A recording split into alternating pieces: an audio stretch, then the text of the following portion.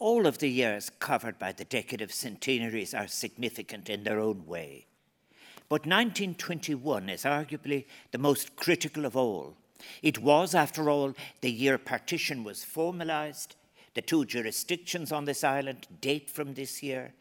They are a culmination of a set of events which can be traced back to the passage of the Home Rule Act in 1912 and the signing of the Ulster Covenant. 1921 saw the establishment on the 3rd of May of what was initially termed Southern Ireland, the 26 counties, and Northern Ireland, the 6 counties. The island partitioned as a result of the Government of Ireland Act 1920. The Northern Ireland Parliament had been set up in June 1921, but with Sinn Féin rejecting the Act, it was to be replaced in the south by the Anglo-Irish Treaty of December 1921, which founded the Irish Free State as a self-governing dominion within the British Empire. The treaty provoked one of the most consequential debates on the shape of our country and would become a harbinger of civil war. 1921 also saw British forces and the IRA fight themselves to a standstill in the War of Independence, leading to a truce which allowed for negotiations. While those are some of the events that made the headlines from 1921, I do realize that on the ground there is an important history that deserves far more prominence than it has received in both Northern Ireland and the Irish Free State. I refer to the efforts, for example, in the labourist tradition, as Henry Patterson puts it, a tradition that consistently sought to achieve advancement for workers, eliminate spurious divisions, and hold the tide against sectarianism.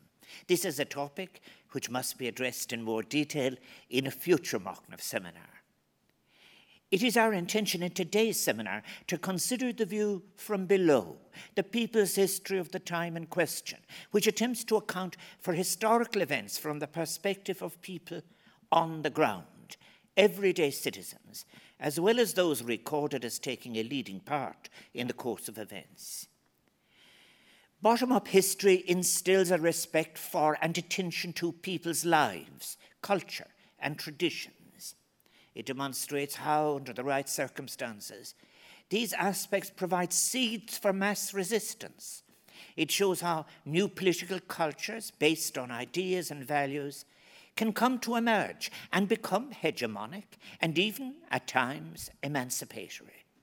This feature of the gathering force of demand for change, including the burgeoning movement of resistance from below, is an important element of the historiography of Ireland's independence.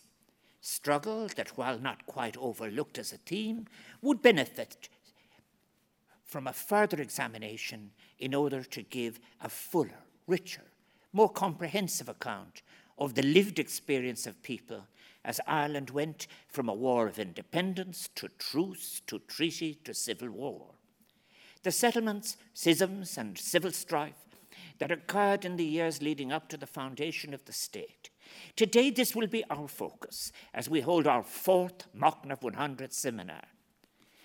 Machnamh 100 is an initiative I have undertaken as Uachtaráin Éireann to build on previous work to allow for reflections on the wider context of events, including the War of Independence, Civil War, and partition. I have invited leading scholars with diverse perspectives to share their insights on the context and events of that formative period of a century ago, and on the nature of the act of commemoration itself. My motivation in convening Machnamh 100 is to address the complexity of the period, to engage in the exploration of influences rather than the assertion of conclusions, and even less the generation of demands.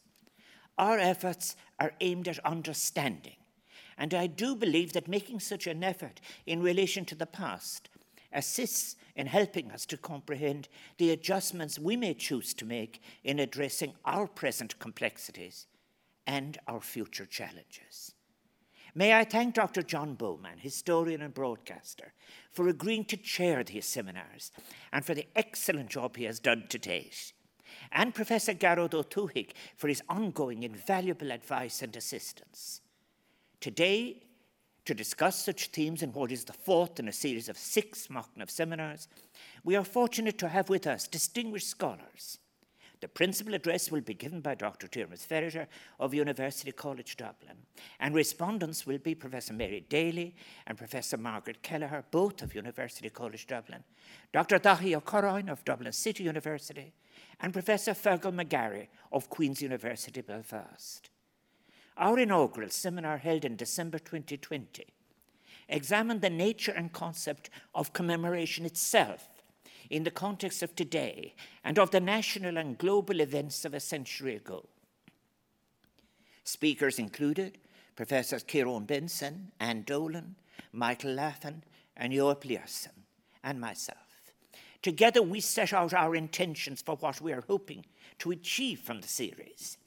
In February of this year, I hosted a second seminar which focused on empire, imperial attitudes and responses as they related to circumstances in Ireland. The main reflection was given by Professor John Horan, who provided an overview of the international context of the events in 1920s Ireland, including the fall of empires and the particular status of the British Empire. There were responses from Professor Ewan O'Halpin, Dr. Mary Coleman, Professor Alvin Jackson, Dr. Niamh Gallagher, and myself.